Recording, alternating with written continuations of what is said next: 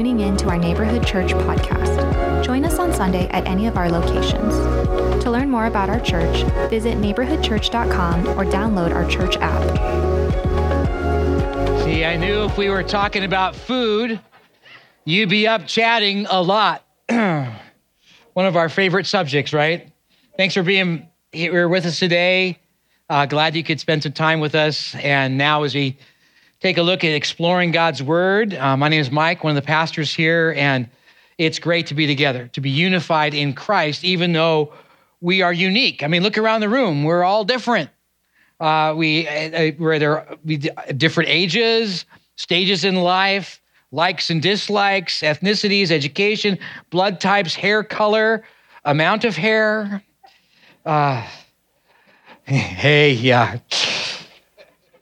Height, body shape, hobbies, or what we talked about last week, what's our favorite breakfast cereal? We are different. I mean, look at the person next to you and say, you're different. Even in what we think are some fun food combos, food pairings. I mean, John had an interesting one up here, vanilla ice cream and olive oil, extra virgin olive oil, and sea salt. Interesting. What are some of the other interesting ones you heard people talk about? Just yell them out. What are they? Think of one. What's that? Frozen yogurt with fruit inside? Okay, that's a good one. What else? Maybe some interesting one. What's out there? What? Peanut butter and mustard? Okay. That one's pretty good. Any others you think of? Banana-flavored pancakes. Well, okay. What else? Anybody else think of one? I got a few up here. Someone you know well, peanut butter and chocolate. Now we're talking, right?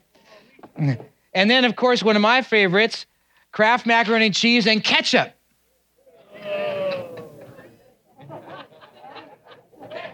That's not normal? I grew up with this. I mean, this was it. Mary, I am so good at making Kraft macaroni and cheese, I don't even need to look at the recipe on the box. Okay, well, how about ketchup and scrambled eggs? Okay, that good. Then there's also the one that it's potato chips and Nutella. Oh, yeah. Yeah. Now, as I was doing a little bit of research on this, I came up with, they were sharing strange pairings. And one of them just, I thought, okay, but not so sure of. It's Oreo cookies and pickles. Yeah. I haven't tried that yet. I may not, but maybe later. But what's interesting is how others take our negative reaction. Like when you just, totally diss me for macaroni and cheese and ketchup. I mean, come on. It's interesting. And how do we feel when someone says something negative about what we like? Well, sometimes we feel bad. We like something a lot and somebody goes, ew, that's gross. You think, well, it's not gross to me. I've always had it that way. It tastes great. You feel pushed away, maybe a little bit less, but certainly not included. Obviously included in their tastes. But this is why, as our kids were growing up, and with our grandkids now, we encourage them to try new things. And we coach them if they don't like something. They're not to say, oh, that's yucky, or oh, that's gross, or I hate that, or we challenge them not to say I don't like that, but because those words can be a bit exclusive and not inclusive. So what we coach them to say, and Jessica, my daughter's here, what do we say? That's not my favorite. So let's say it together. How do you feel about Kraft macaroni and cheese? Yeah. How do I feel about Oreo cookies and pickles? I don't know yet. It might not be my favorite. We chose those words because to us that seems a bit more inclusive and polite. You see, too much in our world today divides and polarizes. What we need to do is we need to take on Jesus' teaching on peace and harmony. The Apostle Peter said it this way in his writings in 1 Peter chapter 3, verse 8. It says, finally, and the reason he's saying finally, because he's been talking about all along about our relationship to each other, family relationships, working with each other and how we treat each other, and even in government. And he says, finally, all of you have unity of mind, sympathy, brotherly love, a tender heart, and a humble mind. And what he's saying here is to care about other people and to be inclusive and be empathetic. Mark, the author of the Bible book of Mark, what we've been studying for these last numbers of weeks, takes from Peter's mentoring, the Apostle Peter's mentoring, as he writes the Gospel of Mark. And as we've been studying through this book, Mark has been challenging us to follow Jesus, to live life Jesus' way. And this particular section of Mark chapter 9, verses somewhere around 33 to all the way to 50, and we're going to take a chunk of that this morning, but the challenge is to be at peace with each other, just as much like Peter when he was talking and shared that one verse about being at peace, that we're to be together, to be connected, to be inclusive. And with all the divisions in the world today, it's so easy to divide each other. And actually, there's a little bit of empowerment to be exclusive. It even happens to us as followers of Jesus.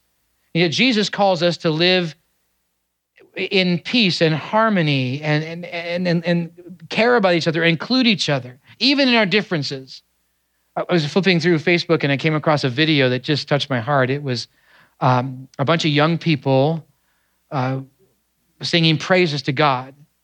And these young adults were Ukrainian young adults and Russian young adults. And they were singing together, praising God. Amazing, as these two countries are at war.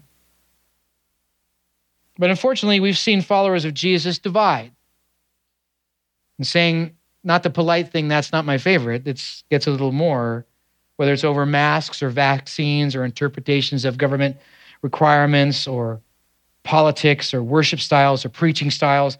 I mean, my goodness, it even happens over the color of a carpet in a church. Why do we get so polarized? And why do we get so exclusive in our likes and our thinking? And yet Jesus calls us to this inclusive peace. Actually, Mark 9, verse 50, that last part of that says, be at peace with one another. Be in that harmonious, inclusive reality with other people. And in Mark chapter 9, verses 38 to 41, the text we'll be looking at this morning briefly, Jesus gives the disciples and us that challenge to be inclusive. 3 brief challenges to being inclusive in Christ. For thriving as followers of Jesus is more about what we're for than what we're against. But before we jump into that, if you wouldn't mind standing your feet, let's pray and ask God to challenge us and encourage us and help us as we take time in His Word. God, thank you. Thank you for the great truth of your word is, Lord. And even on this Sunday where we're focusing on global outreach, on missions, God, this lesson on inclusiveness is so important. Help us to see that and challenge us in even how we're inclusive and how we could be even more so. So bless us. Use this time, we pray, in the name of Jesus. Amen. If you have hopefully you got one of the worship folders coming in. John told you about the card inside. We would love a prayer request from you. We'd love to pray for you. You can put it down there and we appreciate it. But inside, if you open that up, there's an outline. In there, there's some blanks to fill in. The answers will be up on the screen. And also encourage you to, when you're on your way out of here, out these double doors, keep turning left all the way. And there's a counter there. It's our resource counter. And on there's a study guide. Inside the study guide, there's all the answers to the fill in the blanks and all the extra verses I share, and also a bunch of questions many of our life groups use, but it's also great for personal study, because that's our hope, is that you would take this sermon as a launch pad for your study throughout the week, maybe look up some of the verses and be challenged as we go through this. To help you, we've created a part of our website that says Revive. In there's a number of resources to click on. One is our podcast that we do most every week, and it's a great opportunity to take a deeper dive or a little sidetrack on the passages that we're looking at. in this. And you may be wondering, well, how does this have to do with global outreach? I mentioned it already, but I'm sure you'll figure it out as we go along. But Jesus had been sending out his disciples, mostly to cast out demons and quite possibly to do some healings in Jesus' name and in the power of Jesus. And they did. And then this happened. Hopefully you have your Bible open up to Mark chapter 9, now verses 38 to 41. And John said to him, that's Jesus, "Teacher, we saw someone casting out demons in your name, and we tried to stop him because he was not following us." But Jesus said, "Do not stop him, for no one who does a mighty work in my name will be able to soon after speak evil of me. For the one who is not against us is for us. For truly I say to you, whoever gives a cup of water to drink because you belong to Christ will by no means lose his reward." Jesus challenges them and us to be inclusive, for thriving as followers of Jesus is more about what we are for than what we are against. 3 challenges to being inclusive. The first one is to be careful of drawing lines. Verse 38, John said to him, "Hey, we saw somebody casting out demons. They're not part of our group. They're out. They shouldn't do that." John was drawing a line.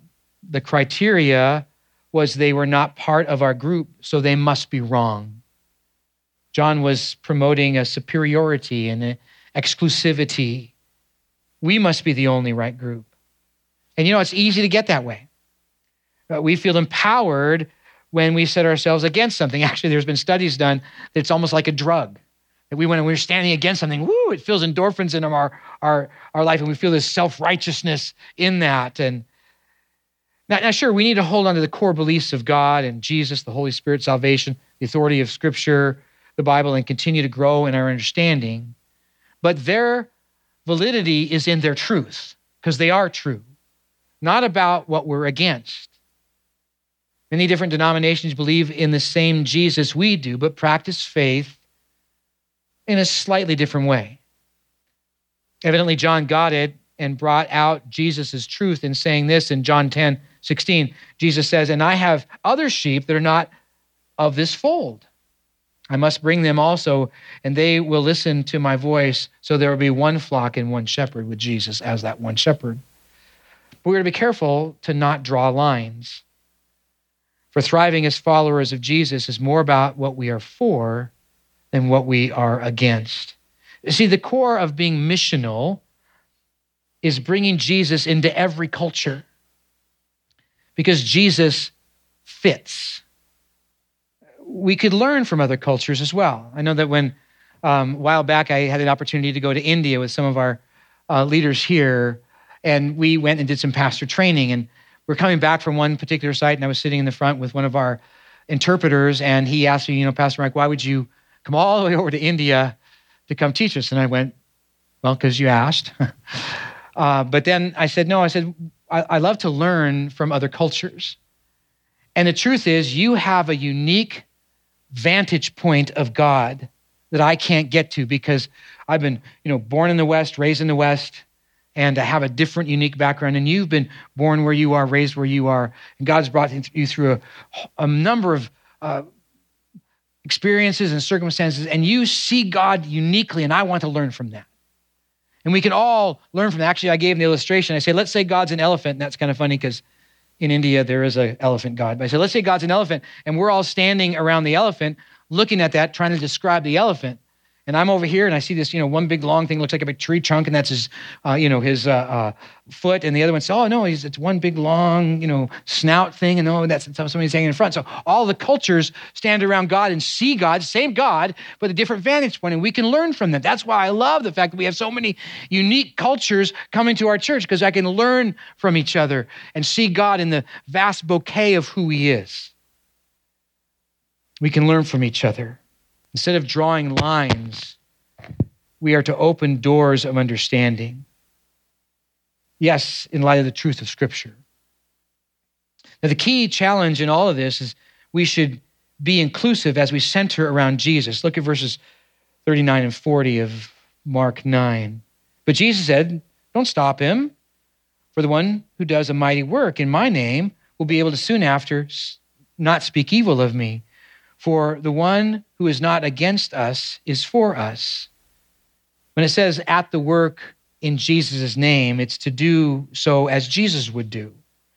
His compassion, his kindness, his humility, and in line with his teaching of generosity and loving our neighbor and helping the hurting, caring for others, serving God, and growing in faith. And if they are not against Jesus and who Jesus is, as the Bible lays out, we should be for them. Now, sure, some churches and denominations and Christians can center around a practice or some view of Jesus that doesn't line up with Scripture. But most have a biblical view of Jesus. And if they're not against us, they're for us. See, the center of missions has always been about Jesus. In Matthew chapter 28, verses 19 and 20, it says, "Go therefore and make disciples of all nations, disciples of Jesus." That's who the center is. In Mark 16, 15, it says, "Go and preach the gospel." That's the message of the good news of Jesus, that we're sinful and need a Savior, and that Jesus is our Savior. And we need to come to faith in him. And also Acts 1:8, it says, "Go and be my witnesses to Jerusalem, Judea, and Samaria, and to the uttermost parts of the world." That we're to go and share about what Jesus has done in our own lives and share it with other people. You see, it's centered around Jesus. And when Jesus is the center, life aligns. If you want a verse for that, look at Matthew chapter 6, verse 33. "Seek first the kingdom of God and his righteousness, and all these things will be added unto you." Seek first Jesus, as to put him in the center, his righteousness, his way of life, and all of life will align. See, for thriving as followers of Jesus is more about what we are for than what we are against. One last challenge Jesus gives in being inclusive is to foster belonging in Christ. Last verse, verse 41. "For truly I say to you, whoever gives you a cup of water to drink because you belong to Christ will by no means lose his reward." See, it's about belonging to Jesus that is celebrated. And even a cup of cold water given to somebody, if you're in a desert region, that's a blessing, but even that seemed a meaningless task is good because it's about Jesus. That's the reason we're together. It's the reason we are connected. It's all about Jesus. And we are all included if we so choose. It's his party. And we're invited. Jesus is the focus and not us. There was a wedding here many, many, many years ago. And we were all getting ready to line up to kind of come do the march in and stuff like that, but nobody could find the maid of honor. They were looking all over for her. She was actually outside in this driveway out here, sitting on the curb. So the wedding coordinator finally found her and said, "We're ready to get started." And she was obviously visibly upset. She goes, "I'm so mad. It's always about her and not about me." Yeah, true story. And the wedding coordinator, your sister, said, "You know what? It is about her. It's her wedding. So come on, let's make this happen." And we laugh, but we can get that way with life ourselves. And the truth is, it's not about us. It's about Jesus. Life and the church is all about Jesus. We bear his name. Actually, you can translate in verse 41, because you belong to Christ, you can translate it as because you bear the name of Christ. When we come to faith in Jesus, we bear his name on our hearts. Coming to faith in Jesus, and we're going to take communion in a little bit, but it's that realization that we're sinful, that it's an unfortunate condition of humanity. All have sinned and fallen short of the glory of God, the Bible says. We are born into it and have that propensity that moves us from it. And because we have that, we cannot get on the track that God wants us to be on, which is the track to where we thrive. And there's no way humanly we can jump onto that. Sin pulls us back every time. We need someone to save us, a Savior. And that's what Jesus came, died on the cross, all the sin of the world dumped on him. He paid in full all of our sins so that when we come to that place of faith in him, we can step onto that track and we now are moving as one of God's kids, thriving in life. But it's all about him because his name is written on our heart. That's the gospel. It's all about Jesus. And that's where belonging is found, not in worship style or a building or who's part of the church or our age or our ethnicity or our hair color or our blood type or what crazy combination you like or don't like. It's about Jesus and welcoming people to discover him. Let's do that.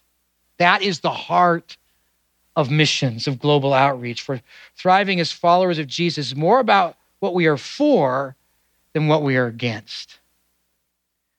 Now, I know some of the food pairings and combos are a little bit out there, especially the pickles and Oreos. It may not be your favorite, but someone likes it, and that's okay because most all of us like food. Some of us like food a lot. But in faith, we all like Jesus, so let's be inclusive. Be careful of drawing lines. Center around Jesus' name. Foster belonging in him. For thriving as followers of Jesus is more about what we are for than what we are against. Will you pray with me? Father God, thank you for just the reality of what we have in you, Jesus, that you actually, because of who you are, you include us into your forever family. You allow us to have that entry into this incredible royal priesthood, a people that belong to God. And Lord, you help us in all of that. So thank you. Thank you for allowing us in that opportunity. And Lord, help us to have that same spirit of inclusivity, that we would include those around us. I thank you for our missionaries who've been sent out and they want to include more in your kingdom in their part of the world. And so God bless us in that. Help us to be ministers of inclusivity. We pray this in the name of Jesus. Amen. Now we want you to hear some more about some of our missionaries. And so Lance, why don't you come on up and share a little bit more and invite some others up that are going to be here today. Good morning. Hi, I'm Lance Peterson. I had the privilege of being the Global Outreach Team Leader, and we have the privilege today of hearing from two couples that have been missionaries for years. The first one, I'll have the Williams come on up. My wife and I had the pleasure of meeting the Williams. Very first mission trip I ever went on as a short-term mission. We had supported missionaries, and that was a great idea, but I never thought of really doing it myself. And I'm embarrassed to admit that I never really thought being a missionary might be something you enjoy doing. I thought it was something that you had to do. So it was first time meeting with them. I thought, I could see why they really enjoy it. So I'm going to ask, they serve in Ecuador, and I'm going to ask them, I'm going to give you the other mic there. Hopefully that's on. So first of all, if you could just explain to people what put you on the mission field. Why? How did God call you, and what did it feel like to respond to that? So. I think, can you hear me okay? I think I would relate to you, Lance. I was born in Orange County, born and raised there, as was Chet. And for me and my background in missions is I thought the same thing, like who would go to a faraway place, or that you'd wake up one day and you'd be in a hut in Africa, and I wasn't sure about that. And I had a little reckoning moment in a hut in the jungle in Ecuador going, really, this is my life. But the reality is God takes you and gives you the desires of your heart, and he's that same God. And that is really it. I was born and raised in Orange County, came out of teaching background. Chet was doing financial planning and adventure racing, and God called us to the mission field. And really for us, it was a matter of praying and just seeking what Lord would have, since we gave him our lives. And he said, will you go and love them in my name? So for us, it was really a matter of saying yes and being obedient to what God was doing. And that in 2003 opened up a door that led us on a wonderful adventure of seeing God in different cultures, like Pastor Mike was saying, in all different ways that it's really about him.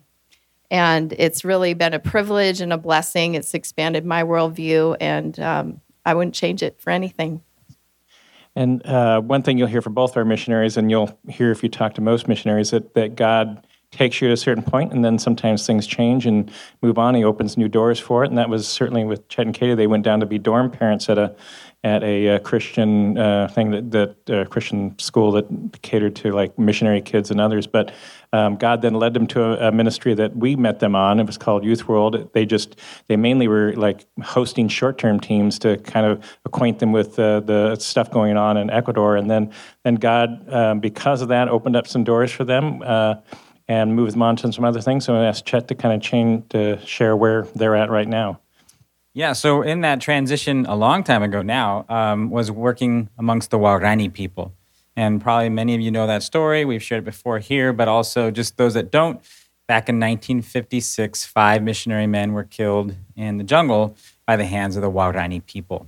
And so God called us to work along with those same people. And at that time, in the initial part, there were a lot more of the older folks, the grandparents. Actually, 3 of the grandparents were alive at that time. Now we're down to 1. But their grandchildren, their great-grandchildren, their great-grandchildren is who we get to work with today.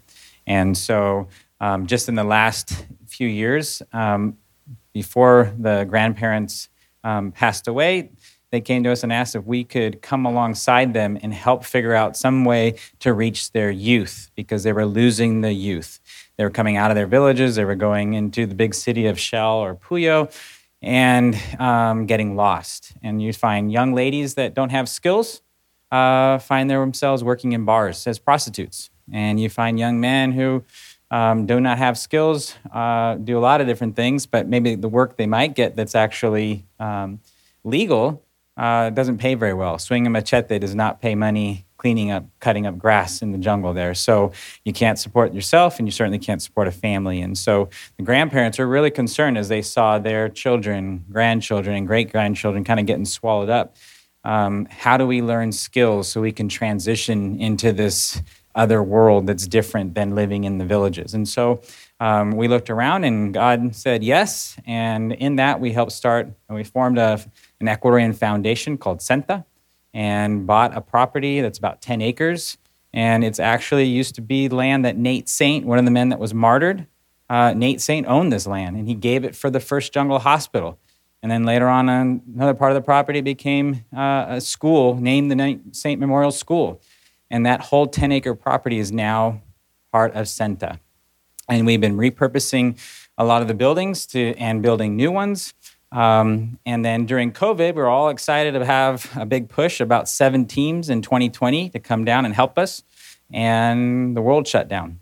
And it was interesting, even in that, we had a team that was coming from Kansas, about 40 folks. And we already had a bunch of materials set, which meant we had materials all through lockdown for those first 3 months where we could not leave our homes. Very different than here, police state, basically. And God opened up opportunities that are there, but also the Waorani people, some of the youth that we worked for a long time, some of you may know these names, Mipo and Meniwa, wanted to do a Bible study because we couldn't meet in churches anymore at all. And Zoom, they don't have data on their phones, so you can't do anything like that. So they said, hey, could we come on Senta property? Could we meet there and not call it church? Because if you call it church, then that's illegal. Right? So we'll just have a Bible study, and we'll do it every Sunday. We're like, okay, you guys can do that.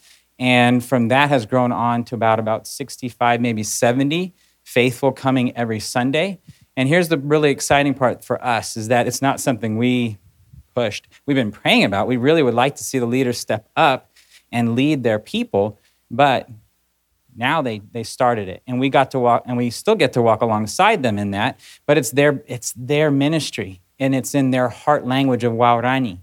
And they have the New Testament, and they're starting to teach the younger people how to read their New Testament as well. And so what we've seen around the world, COVID be a negative thing in many places, we've seen God's fruit.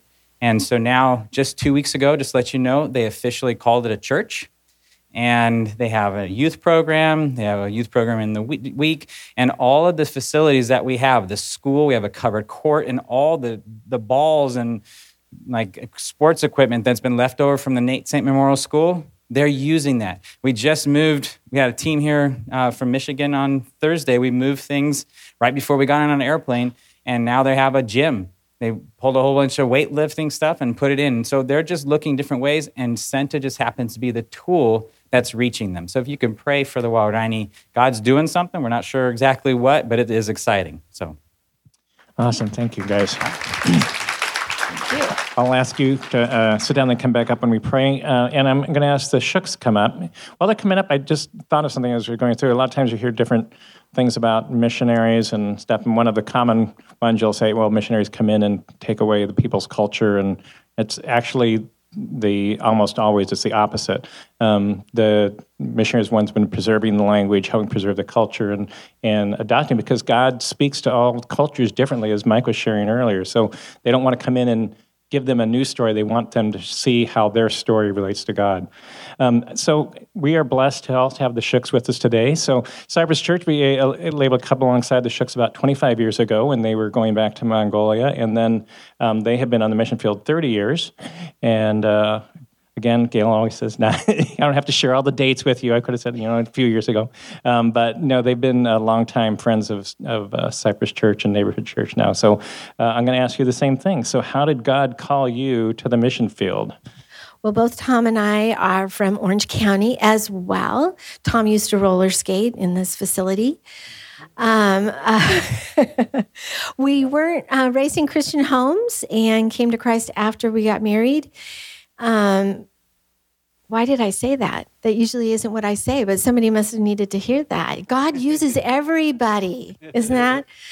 But what happened is we were in a small Bible study, and they had a video of Melody Green. And at the end of the video, she mentioned, don't pray to be a missionary, pray to be willing to go anywhere and do anything for God.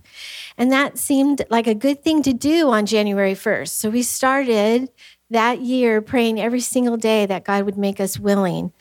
And I just wanted him to make me willing. I didn't necessarily want to go.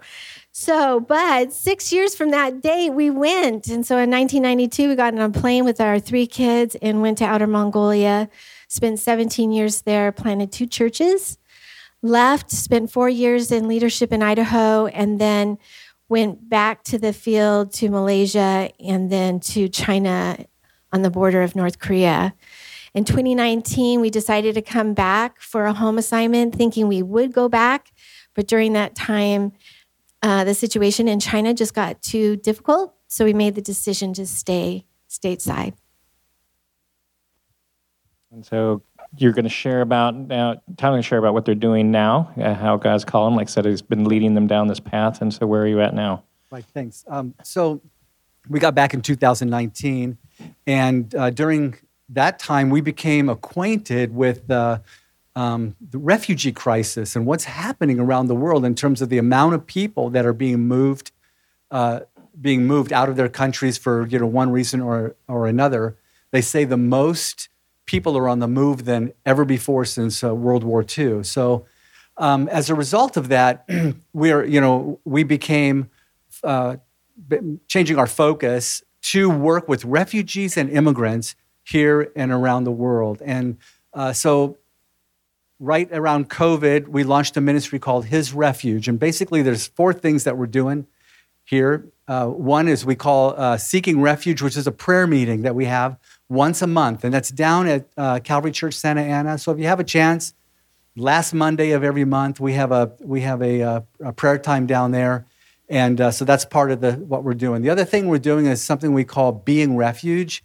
And that's working with refugees and immigrants right here. And I know Cypress is doing that at the Los Alamitos racetrack with some of the folks that are working there. And so we're kind of doing that as well, coming alongside our immigrant community that may not be authorized, but we're still commanded.